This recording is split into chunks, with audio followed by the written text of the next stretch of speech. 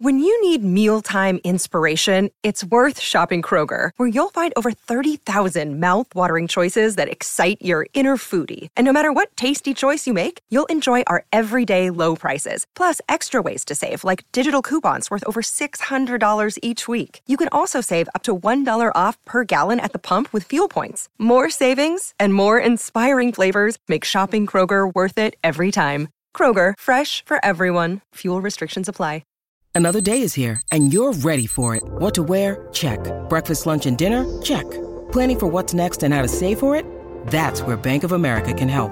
For your financial to-dos, Bank of America has experts ready to help get you closer to your goals. Get started at one of our local financial centers or 24/7 in our mobile banking app. Find a location near you at bankofamerica.com/talktous. What would you like the power to do? Mobile banking requires downloading the app and is only available for select devices. Message and data rates may apply. Bank of America N.A., member FDIC.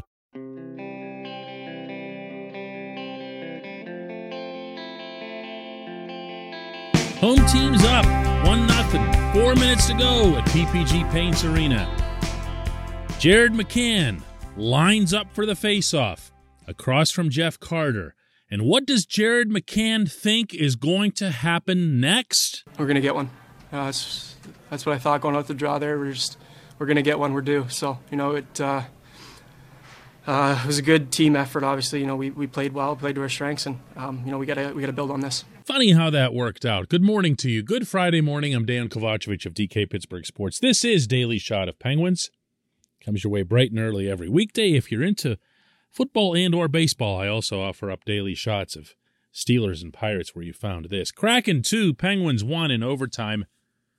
McCann got that tying goal, and then Seattle won in overtime on an Adam Larson goal.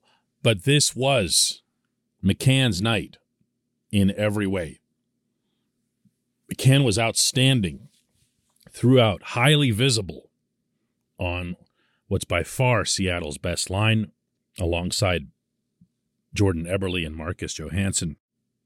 And he's made, unlike a lot of players who get claimed in expansion drafts or traded or whatever, no secret of the fact that he felt spurned in Pittsburgh, particularly with the way he came on last season and really emerged as a significant goal scorer, as a major contributor to their top power play, only to be discarded. And that's what the expansion draft is. There's no soft pedaling it. You're saying we're only allowed to protect this many guys and you're not one of them, even though you're young and you score a lot of goals.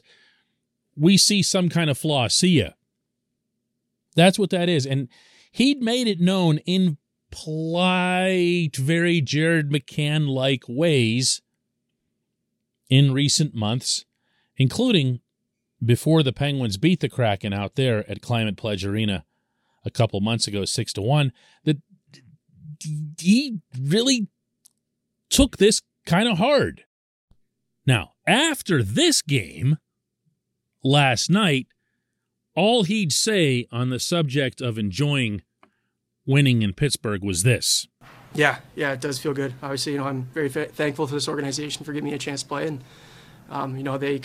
they brought my career back to life, I'd say, and I'm very thankful for them. Okay, but what you don't see and don't hear there is that immediately after the game in the Seattle locker room, when he was awarded what they refer to as the Davy Jones hat for being their star of the game, his very brief speech to the rest of the room consisted of how much this meant to him. This is a good young hockey player, and I'm sorry to be revisiting something from several months ago, but it will never stop blowing my mind that in an expansion draft where you're required to lose one player, the Penguins thought not only that it would be a good idea to lose two, but also that one of them would be exactly what they need as an organization, meaning young people with fresh legs and great attitudes who can score. And if that opens up some wounds here this morning, so be it. I'm not pointing to McCann or the expansion draft as why they lost the game last night. There was a bunch that went into that, but I am focusing on McCann and that epic mistake. This portion of Daily Shot of Penguins is brought to you by the good people at the Greater Pittsburgh Community Food Bank, where they're committed to providing food for all of our neighbors in need across Western Pennsylvania. They, in turn, need your help. Find out how $1 can be turned into 5 full meals for those in need. Visit pittsburghfoodbank.org. It feels like, to an extent, there's some revisionist history that's been going into this specific scenario, meaning because Hextall had a really good signing in Brock McGinn, because Hextall had a really good signing in Danton Heinen, that it's now okay that both McCann and Brandon Tanev were just lost for nothing. This could have been, and really should have been, just Tanev. Now, I say that as someone who loves Tanev's game, who loved what he brought to the Penguins, and actually, to be honest with you, kind of crowed a little bit after he was as good as he was here, because I'd seen what he'd done in Winnipeg. Terrific player. A shame on many levels that he wasn't able to play last night himself because of his season-ending knee injury. But he also was off to a wonderful start for the expansion team. And it couldn't be clearer now that he alone would have been enough. If Tanev were the only one the Penguins had exposed, then one of two things can happen. They take Tanev, but you keep McCann, or they take what everyone would agree, even Tanev's biggest backers, is an unwieldy contract that allows you some cap relief. You never needed to lose both. That makes 0.0000% sense. Still, to this day. Because with McCann, what you saw wasn't just a player who was getting on some kind of roll. You saw a player who was just becoming better and better, smarter and smarter, and more in control. One of the criticisms that I'd have of McCann's game was that he was a little bit too wild. I don't mean undisciplined. I mean, a lot of his warp speed skating happened without any clear purpose. But when you look at this play that he engineered, I mean, really the whole sequence, because just before that, he had generated a 2-on-1 by taking the puck from Chris Letang after an ill-advised drop pass by Evgeny Malkin. And he created a breakaway, really, for Jordan Eberle. Tristan Jarry was able to stop Eberle, but the draw is right after that. McCann goes in there, and he says to himself what you heard earlier about we're going to get one. He lines up against Jeff Carter. It's a semi-set play. All he's trying to do as a left-handed shot on the right side is to pull it back enough that Marcus Johansson can get it back to the point. He cleaned Jeff Carter. This was not a close face-off. This wasn't one of those 50-50s that just happened to trickle somewhere. He put both hands on the stick, meaning in a pullback way, so he's actually advertising which way he's trying to go with it. He gets it back to Johansson. Johansson gets it back to Vince Dunn. And in that time period, Carter does what you're supposed to do as a center, and he follows McCann after a lost draw. But then McCann just keeps battling. Carter lets him go. McCann gets to the front of the net. There's Marcus Pettersson waiting to pick him up. Pettersson picks him up. McCann wants it more. McCann's got his eyes on the puck, knowing that Dunn has the ability to get it through. He does get it through, and McCann comes through with a gorgeous aerial redirection behind Jarry. This was McCann's recounting of that sequence. Dunner's a great defenseman, makes plays, right? I know he's going to get it to the net, so I just try to get open and try to get a stick on it. Good for him. That's all I've got to say today. Other than the earlier finger wagging. Before we go too far out of our minds praising the Penguins management team for everything that's led to this still remarkable run that they're on, having won 17 of their last 20 games, being right up in there for first place and everything else, this was a mistake, letting this player go. And there's a part of me that kind of appreciates when someone comes back and shows exactly that, especially when it's a good dude like McCann. When we come back, just one question.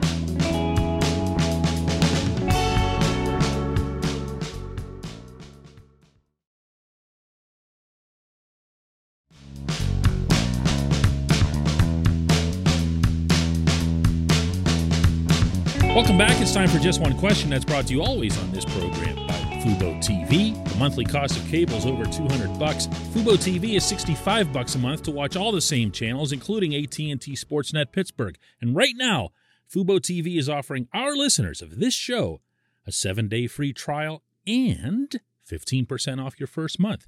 Just go to FuboTV.com/DK. FuboTV.com/DK. And today's J1Q comes from Jason in Tampa, who asks, when can we start comparing the current Penguins team to the 2015-16 Penguins? Was around this time of year that the Penguins went on a tear going into the playoffs that year, similar to what they've been doing this year. Yes, that is correct. That team took off in every conceivable way right around, going off the top of my head here, I want to say mid-January, and just started smoking teams, running up incredible shot totals, coming at them with speed that they weren't seeing from anyone else in the NHL. They didn't care that they were undersized, which, by the way, they were.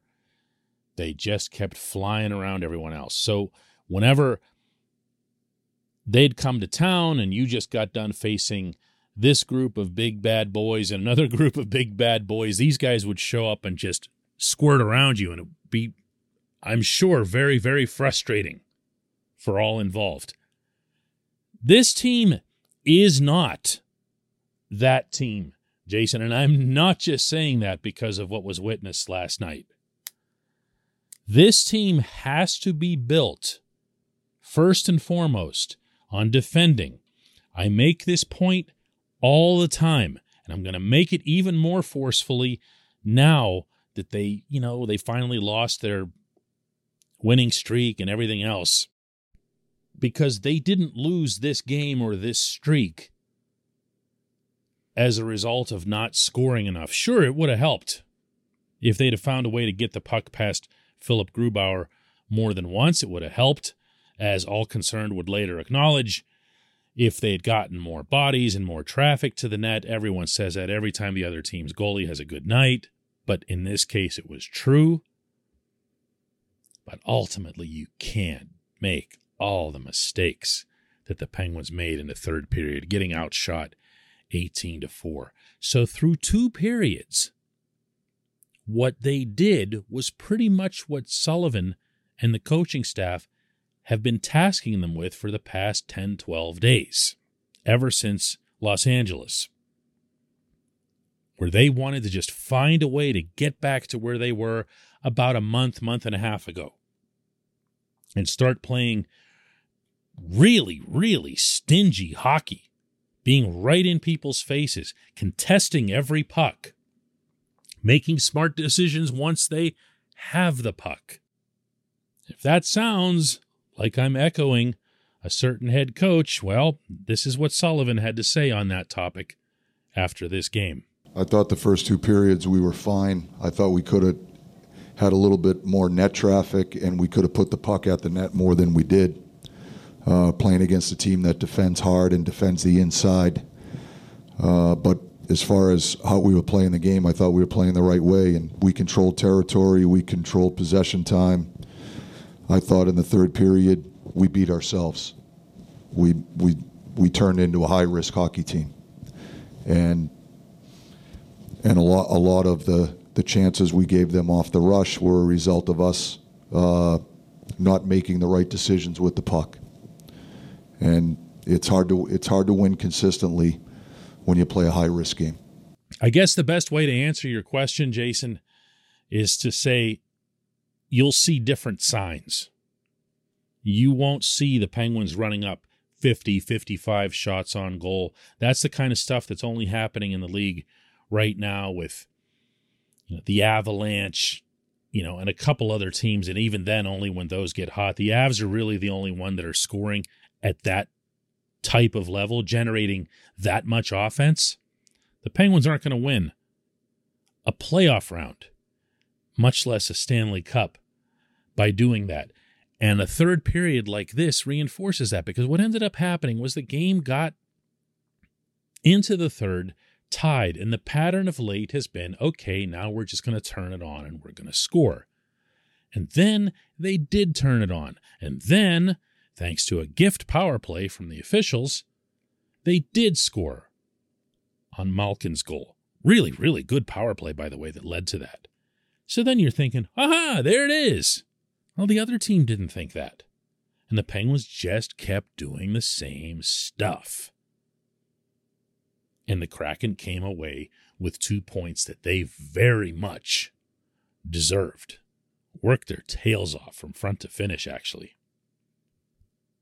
When you start seeing the Penguins perform in general the way they did in some games earlier in the season, let's see, particularly on the road, like one of the ones that jumps out at me and probably will all season was the one in Toronto, where the Maple Leafs were just flying high, had some sort of long winning streak, hadn't been given up much, and the Penguins just got right in their faces for 60 full minutes. Just would not let them so much as breathe. And they found a way to get a couple of goals behind Jack Campbell, and they won. That's the kind of hockey that's got to come back. That's got to come back, and it's incumbent on this coaching staff and the team's leadership to make that happen. I appreciate the question. I appreciate everyone listening to Daily Shot of Penguins, not just today, but all week long, and we'll be back with a new one Monday.